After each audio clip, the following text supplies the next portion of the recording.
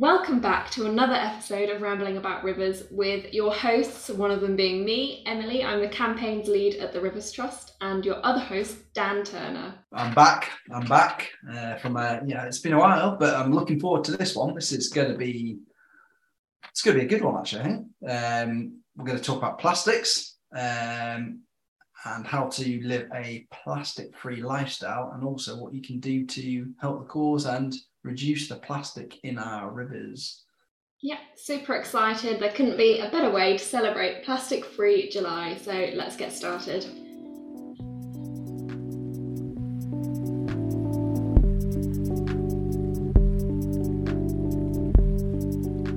Welcome back to Rambling About Rivers, and today we've got two awesome guests on who are our wonderful colleagues, Gabs and Ali.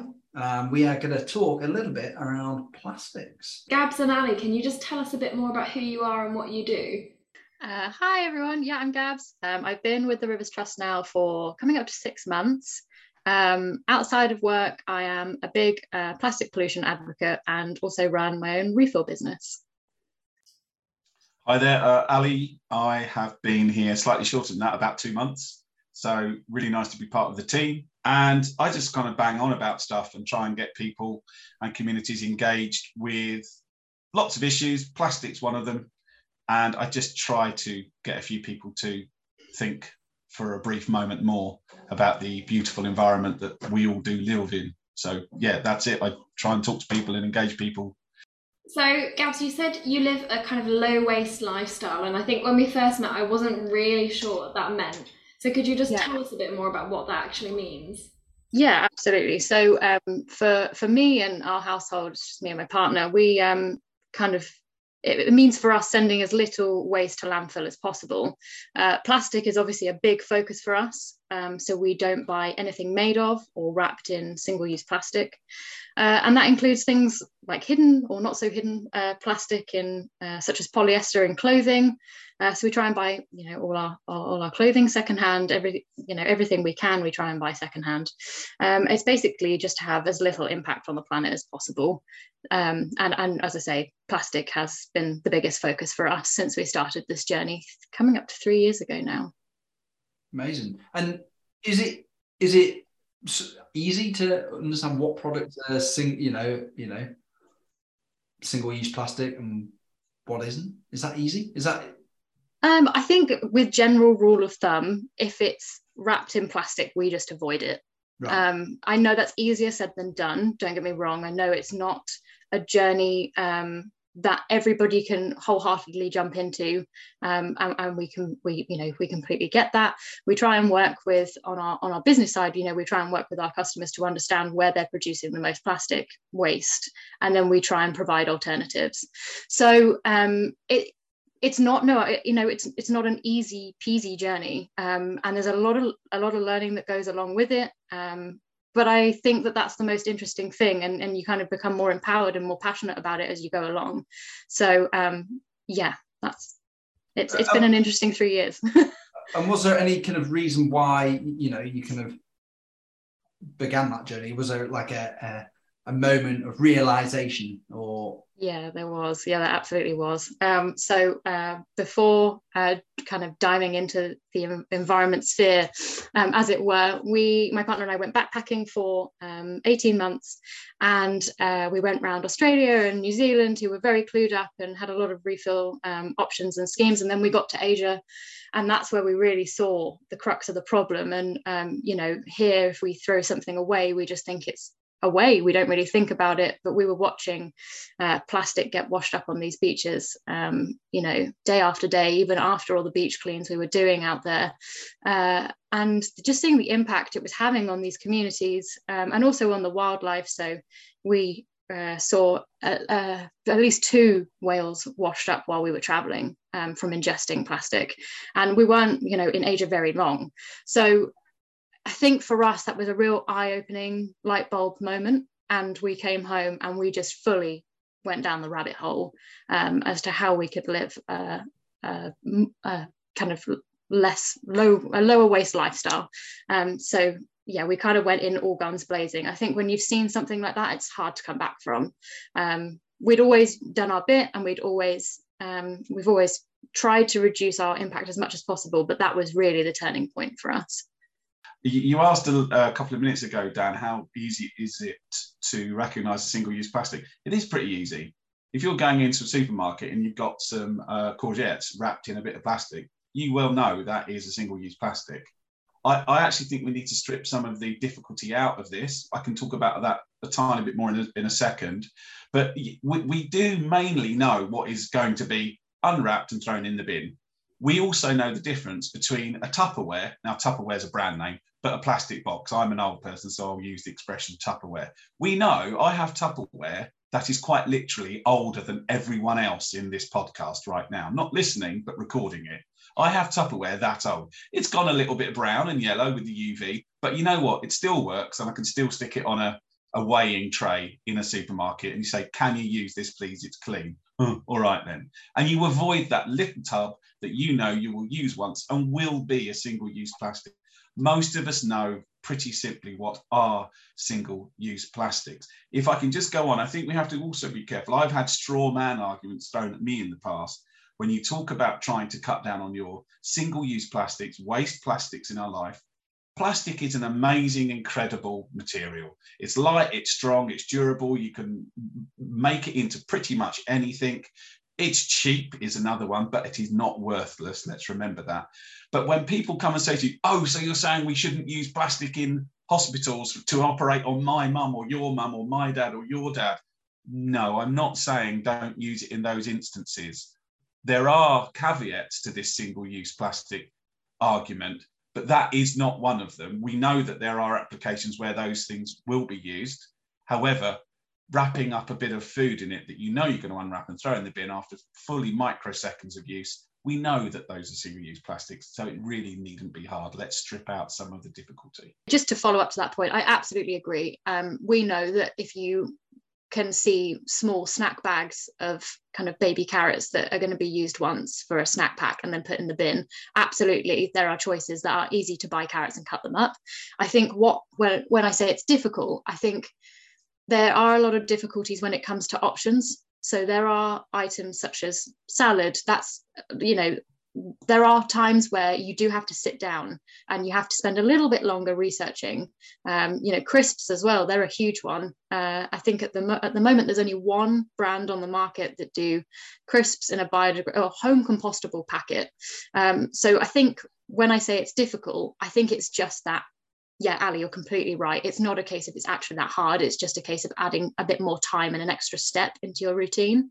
But once you've done it once, it kind of comes naturally and it comes easy. You know where you can buy X, Y, Z. You know, I think the difficulty is it's not as easy as going into a supermarket, putting a bag of salad in your cart and checking out. Unfortunately, hopefully we'll get there. Because it is difficult, especially when I'm a dad of two little kids and pretty busy, and a very busy partner who does a pretty stressful, very stressful, difficult job. And it's really, really hard for family people to shop because the options aren't there. So I think me saying it's easy to recognize it. It's not always, as you've just touched upon, easy to go, I have enough time to go to multiple shops to get the courgettes not wrapped in plastic. You know, and I will and do regularly. My very strong, tough, clever wife will say to me, I just didn't have time to try and, you know, make reductions in the plastic wrapping that's come through the door in the weekly shop.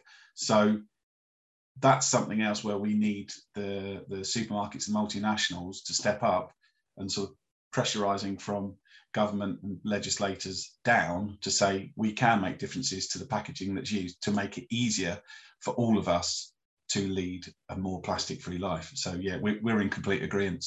And so obviously, Gabs, you've kind of touched lightly on some of the obstacles towards creating your low waste lifestyle, but was there something that kind of caught you off guard and you didn't expect it to be as difficult as it was?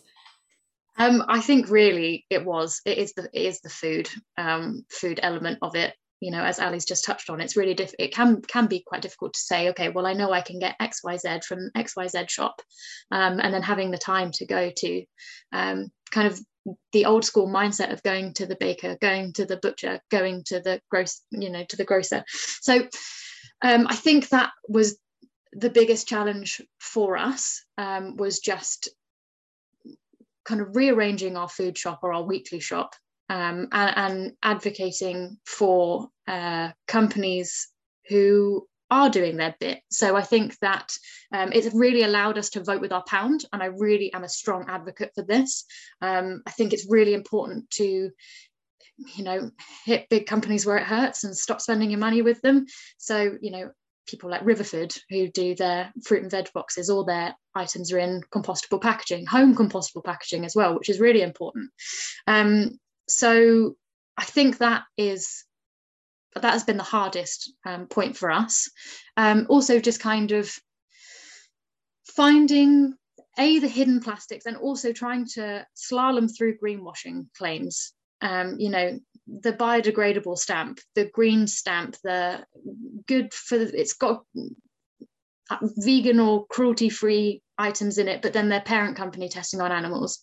I think there's a lot that goes into it, not just in the plastic-free realm, but in the ecosphere in general. There's a lot of traps and pitfalls that you can sometimes fall into, and it's just a learning curve. You just have to pick yourself up and say, okay, you know what, I didn't know that this brand was owned by the parent company, so from now on I will vote with my pound, try and find such small independents, find what they're with their real passion, vote with your money, and spend it with them. So definitely food. Unfortunately, I actually kind of miss crisps, but then as soon as you find an alternative, it's great. And it also allows you to understand what's going into your body. It kind of adds that extra step in of, okay, well, I'm going to start making my own tortilla wraps, and I know it's just flour and water and olive oil, and that's going into my body. It's got no preservatives, no additives, and that's been a really great step for us as well. And it only takes an extra, say, 10 minutes when you're making a meal. So that is kind of the hardest part, but also flip it on its head, the biggest opportunity, and the greatest learning curve. So yeah, that's really interesting. I think Alice's kind of picked up on a little bit of this just before. Is how do we make sure what you're doing is, we can scale that up and everybody does it? And you picked up a little bit about, it's so easy, isn't it, to go into a supermarket, we can do it quick, we're fine-tuned, aren't we, to now we all live very busy lifestyles. Everything is instant, everything is fast-paced nowadays, and we don't have that. It's almost like, we're living kind of almost unconsciously, aren't we? Do you know what I mean? How do we pause, realize what we're doing? Is that a societal issue that we've got to do ourselves, or does that come from, as you say, Ali, from top down, from the supermarkets, etc., to kind of make it easier for us to live a process-free lifestyle? Yeah, go for it. We do need, all of us, the little people, to push from beneath, and we need legislators and multinationals to push from above, and together push from the side and apply pressure from all around. And I think one thing that we do need to perhaps accept, the idea of slowing down, this is going on to maybe a different podcast, because suddenly you're talking about slowing economies and people going to a 4-day working week and making less profit. That may be the nettle we have to grasp in Western communities. And what I think we need to accept as individuals, and indeed for the big people at the top, is a little bit more inconvenience in our life, a tiny little bit more inconvenience in our life. Do we necessarily need a cup of takeaway coffee for every 300 meters that we walk down a road? Probably not. If you've forgotten to take your reusable coffee cup, here's the thing, maybe don't have a coffee. We do need to remember life used to be, not that long ago, quite different, where it was a little bit slower. It took a little bit more time to do things. You didn't necessarily order something from a big forest named business and get it the next day. You might even have had to wait it and go to a shop and spoken to someone and bought it for a few pence or even a couple of quid more. But there are slower ways of life. But I think it does mean that we have to accept a little bit of inconvenience into our life of, I'm not going to have it instantly. And I think that is a big cultural change that certainly people like us guys, very lucky, wealthy people that we all are, we need to allow a bit of that into our lives. Yeah, I think it's really interesting because it is a cultural change, but it's, you know, it's also, it's not just a cultural change as well. It's you know, these bigger companies, etc., trying to make it easier for us, etc., and, you know, maybe policy, etc., helps play. And I think, but on the flip side of that, there is success stories, right? Look at plastic straws, right? There is success, there is hope, there is change, and yeah, I think that's reassuring. And Zoe, if you've got anything to add to that. Yeah, I do think that there's definitely been more of an uptake in the last few years. You know, even things, even programs on the BBC being, you know, we instantly see a spike in traffic on our website when a program like that is aired. So I think with that actually having airtime, and, you know, radio programs are talking about it more, I think more people are just curious about it and want to do their bit. And there's a really lovely quote about not doing zero waste perfectly, but you know, one person doing zero waste perfectly, but a million of us doing it imperfectly. If we all just slow the roll, do our bit, and live more intentionally, I think that will have more of an impact than, you know, the boulders on the beach. So, you know, yeah, going back to the coffee thing, if we just take a moment, take a pause, it is really about slowing down and maybe going in for a cup of coffee in a mug, and taking time and spreading the word as well. If you sit down with a friend and say, actually, you know, we're going to take 5 minutes, we're going to have a coffee and we're going to talk about these issues. Spreading the word is also, you know, so important, and that's really where we've seen the biggest impact when it comes to our refill business is word of mouth. People will spread the word. People will see that, actually, you know, I'm seeing a reduction in plastic bottles in my home. I want to get rid of this plastic in my lifestyle, for my children and for future generations. So yeah, definitely word of mouth. It's spreading. It is spreading, which is really hopeful and really promising.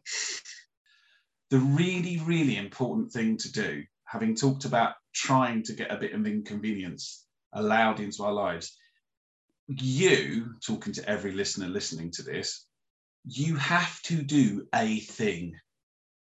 You have to make an action. You have to do something.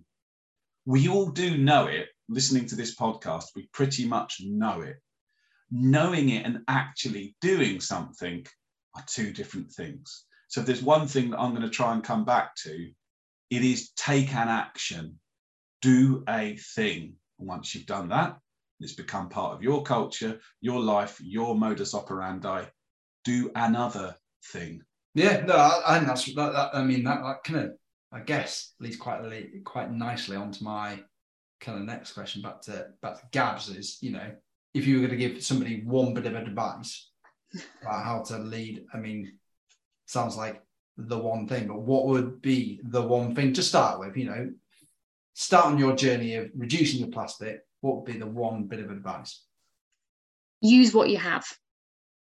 I think it's really tempting when you jump into this sphere to go, plastic bad, put it all in the bin, start again, I'm going to go buy everything in bamboo. That's not the way forward.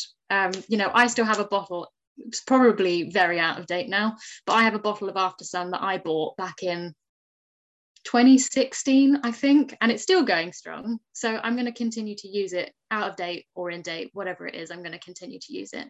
So yeah, my biggest piece of advice would be to use what you have. And just to add to that, I would also say start slow. It's a marathon, it's not a sprint. I would say, you know, don't put too much pressure on yourself. There's a you know, curated Instagram feeds of zero waste shops and the zero waste lifestyle of mason jars being filled on the shelves. That's not what zero waste is about.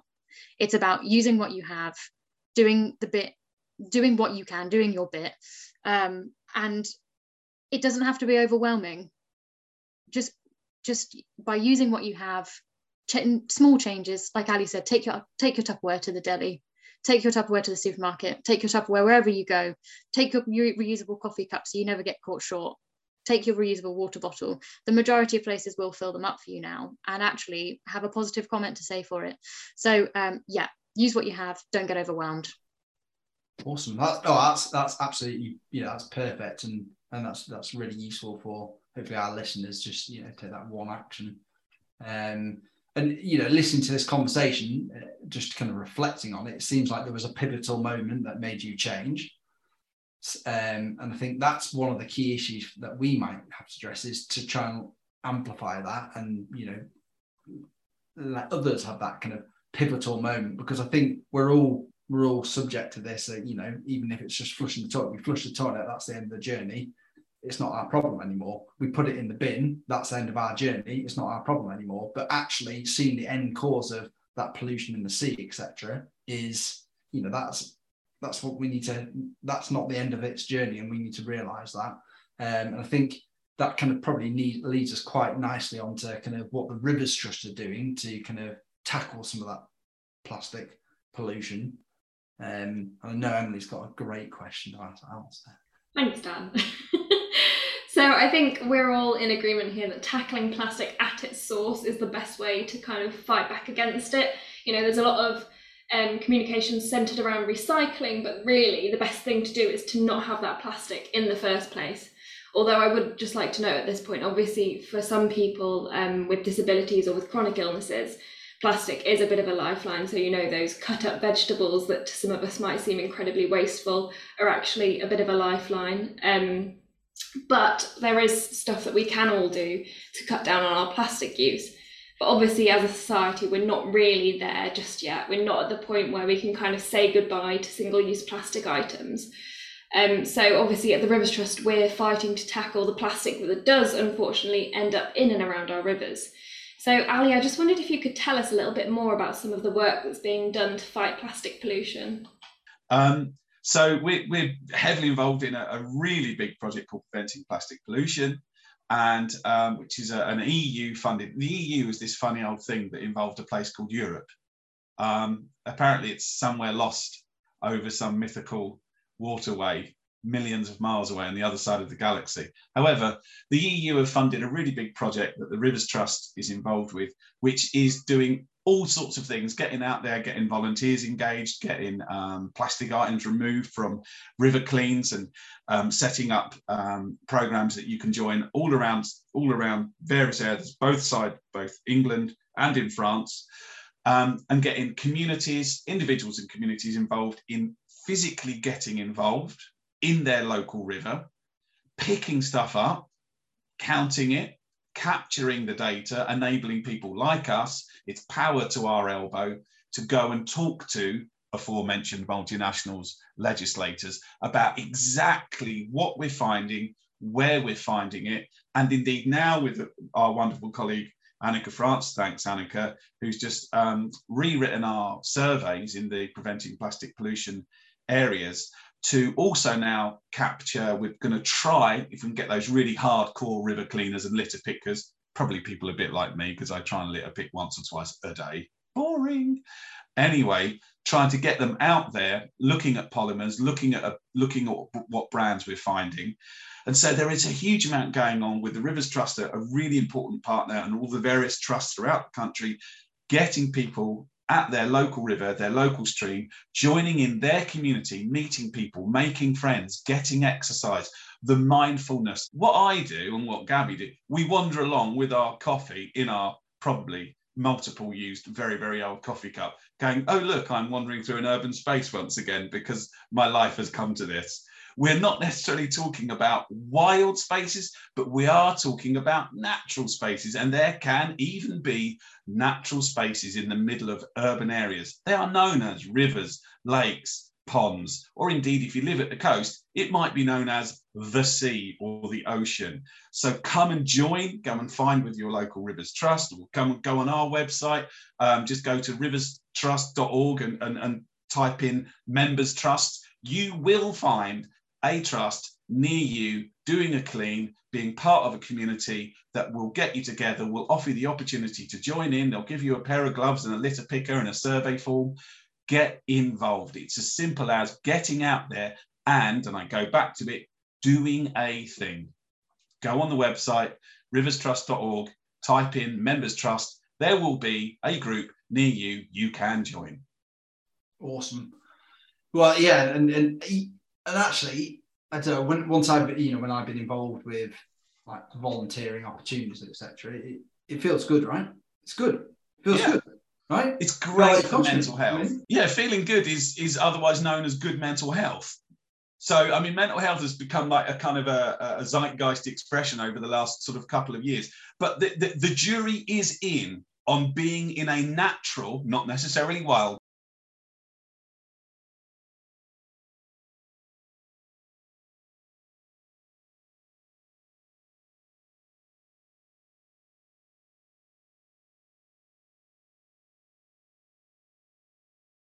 but we can go to a natural space. We can join with like-minded people and say, hello, how are you doing? My name is, who are you? How are you? Should we go over there and clean that bit? It could be in a park. It could be on a tiny little stream running through the town local to you.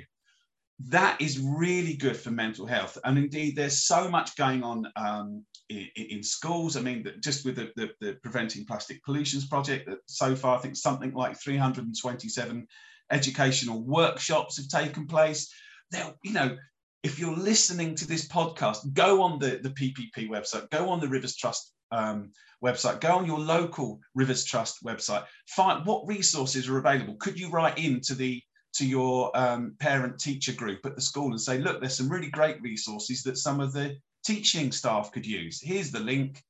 Maybe even volunteer some of your time to go and help them go and do pond dipping or a little stroll on a litter pick and put your high vis on. So there are things you can do, good for your mental health, good for the environment. And we often talk about this expression, a vicious circle. Now we're talking about a virtuous circle. And how good is that? We're talking virtuous circle instead of the horrible, yucky, vicious circle. Out with the vicious circle, in with the virtuous one. I love that expression. I'm going to start using that. That's great. You are welcome to have it. That actually brings me quite nicely onto a little plug for one of my favourite projects, which is another project that we work on at the Rivers Trust, which is called In No Plastic, which stands for Innovative Approaches Towards Prevention, Removal and Reuse of Marine Plastic Litter. So that's another EU-funded project, that funny old thing, the European Union, within the Horizon 2020 Research and Innovation Programme. And so the basic aim of it is to develop and demonstrate technologies for the cleanup of nano, micro and macro plastics. And it's such a cool project, and this kind of leads on from what you were talking about, the social element of litter picks. And In No Plastic combines kind of social change with technology. And so on one hand, on one half of the project, you've got these awesome kind of science fiction sounding interventions, like there's this thing called the Seeker robot, which is this really, really cute little all-terrain robot who could go around and pick up plastic. And then on the other hand, we are trialing some social rewards apps. So as well as having the kind of social element of a litter pick, you can actually be rewarded for it as well. So, you know, if you pick up a kilogram of litter, you might be rewarded with 20% off of one of your favourite restaurants or something like that. And so we're currently working within No Plastic to trial that and to see how that can make a change for people engaging with litter pick activity in their areas. Because, you know, having that push to actually get out and start doing that is all some people will need. Because like you've said, once you're kind of out there reaping the benefits of spending time in blue space and also having that social element, it's probably something that you're going to want to carry on doing. Awesome. Yeah, and I think, you know, obviously a couple of these projects funded, EU-funded projects, and I think that's another kind of key aspect of this is it's not just our problem in the UK. We all contribute to this. It all ends up in our seas. It's everybody's problem. And it's going to have to take, you know, cost boundary and, you know, it's going to have to take a, you know, and where does our waste go? You know, a lot of our waste goes over, you know, our recycled waste goes overseas. So this is a global issue, you know, and it's great to see that we are continuing to work with European partners and people to collectively try and solve an issue. So it is it's good to hear that that's still happening, you know. The importance, when I mentioned groups, and Emily's mentioned groups, and Gabs has mentioned groups, the importance of knowing you are not in silo, you are not alone in being the person that picks up a bit of litter when you walk the dog, or go down and to the local co-op to buy your milk, or whatever it is. The importance of not knowing you are not alone is huge. And I think with the fabulous project that I'm lucky enough to be involved with, when I speak to all these brilliant, lovely, just like you guys, but with fresh French accents and pretty good French language skills, funnily enough, knowing that there are people on that side of the water, on this side of the water, and indeed around the world with a shared common goal is hugely important. None of you are alone in being someone that is listening to this podcast, cares about and wishes to make changes, positive changes for this planet. You're not alone. There's there's a whole bunch of us here, and Gabby's going to come in. So yeah, you're not alone. Yeah, I was just on that point.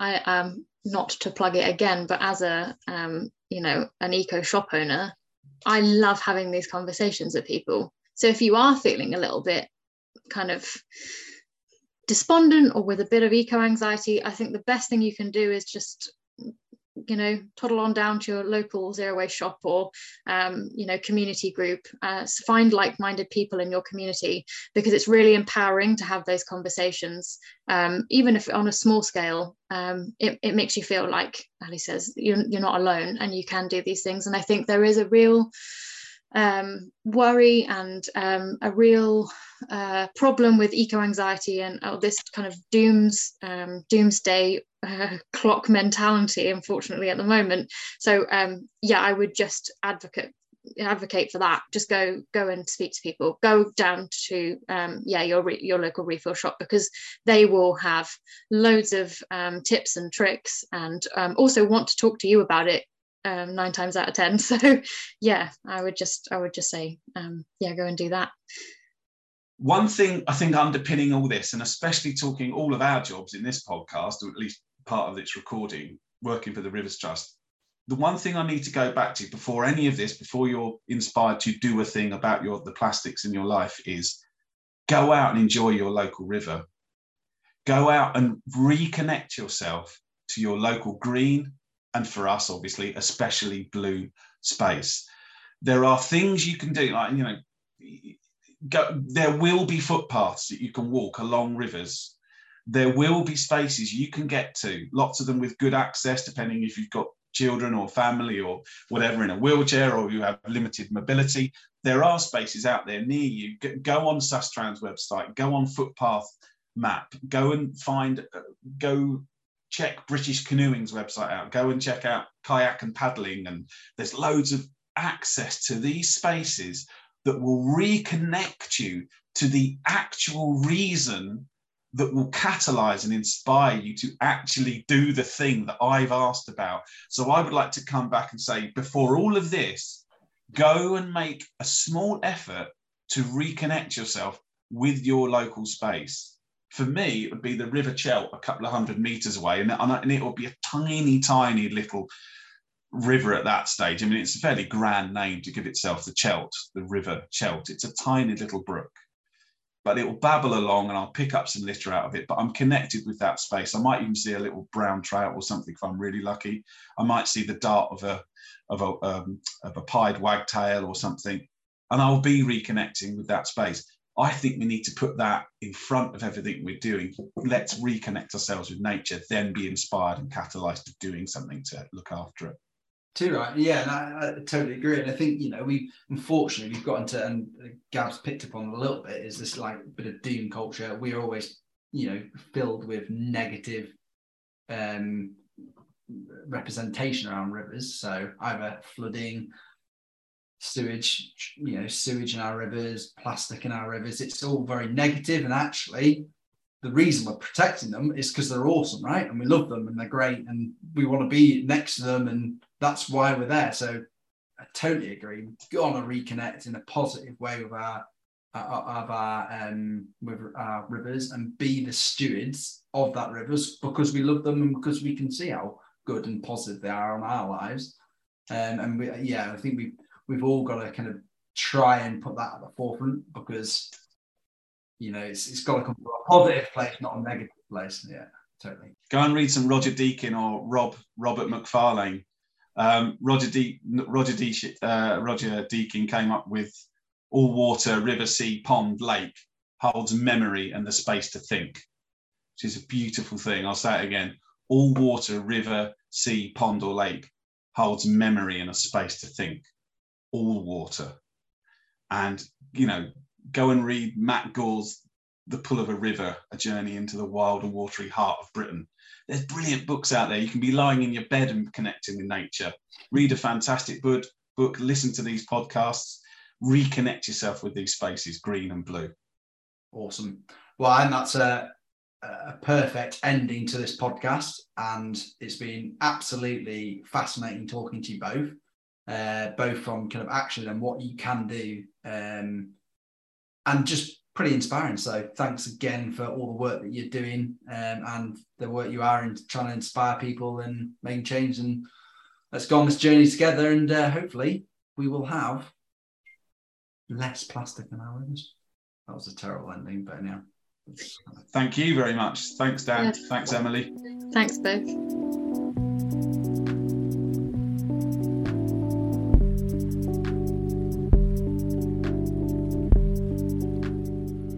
Well, I hope you are all inspired to do a thing. And that was great. That was it's always good to talk to colleagues and talk about some of the exciting projects that we're doing at the Rivers Trust. Some really good helpful tips there. Lots of things that different people mentioned throughout the podcast. So what we'll do is we'll put some links in the show notes below, so you can click and find out about these projects, but also some of the books Alistair mentioned. So you feeling inspired? What's the one thing you're going to do, Emily, from now on? Oh gosh. Well, I think for me, it's like we were kind of discussing, it's very easy to get in that trap of just doing what's easiest. And I think one thing that Gabs said stuck with me, which was living intentionally. And I think we can all do a bit more towards that and being a bit more mindful in the way that we, consume products in our daily lives. So I think for me, that's going to be it. Next time I go to the supermarket, I'm going to be a bit more mindful of what's going in my basket. Awesome. Yeah, I think what I'm going to do next time I go to the supermarket, I'm going to go through the doors and I'm actually going to just pause for 10 seconds and think about it before I go into the shop. That's good, right? Yeah, just as long as you don't do it in the doorway. Yeah, true. Awesome. All right. Well, thanks all for listening. And we already have our next podcast in the pipeline. It's going to be a great one. So we're talking all things farming, but with a specific focus on farmer engagement. And so we'll be speaking to Lisa Stewart, who's one of our amazing colleagues. And she actually has not only a background in farming, but she's been working on the Source to Tap project, which is a cross-border project over on the island of Ireland. And she's made some amazing strides over there toward creating a system where farmers and rivers are kind of existing in harmony. And it's really, really exciting to see. So yeah, I'm super stoked for the next episode. Look forward to it.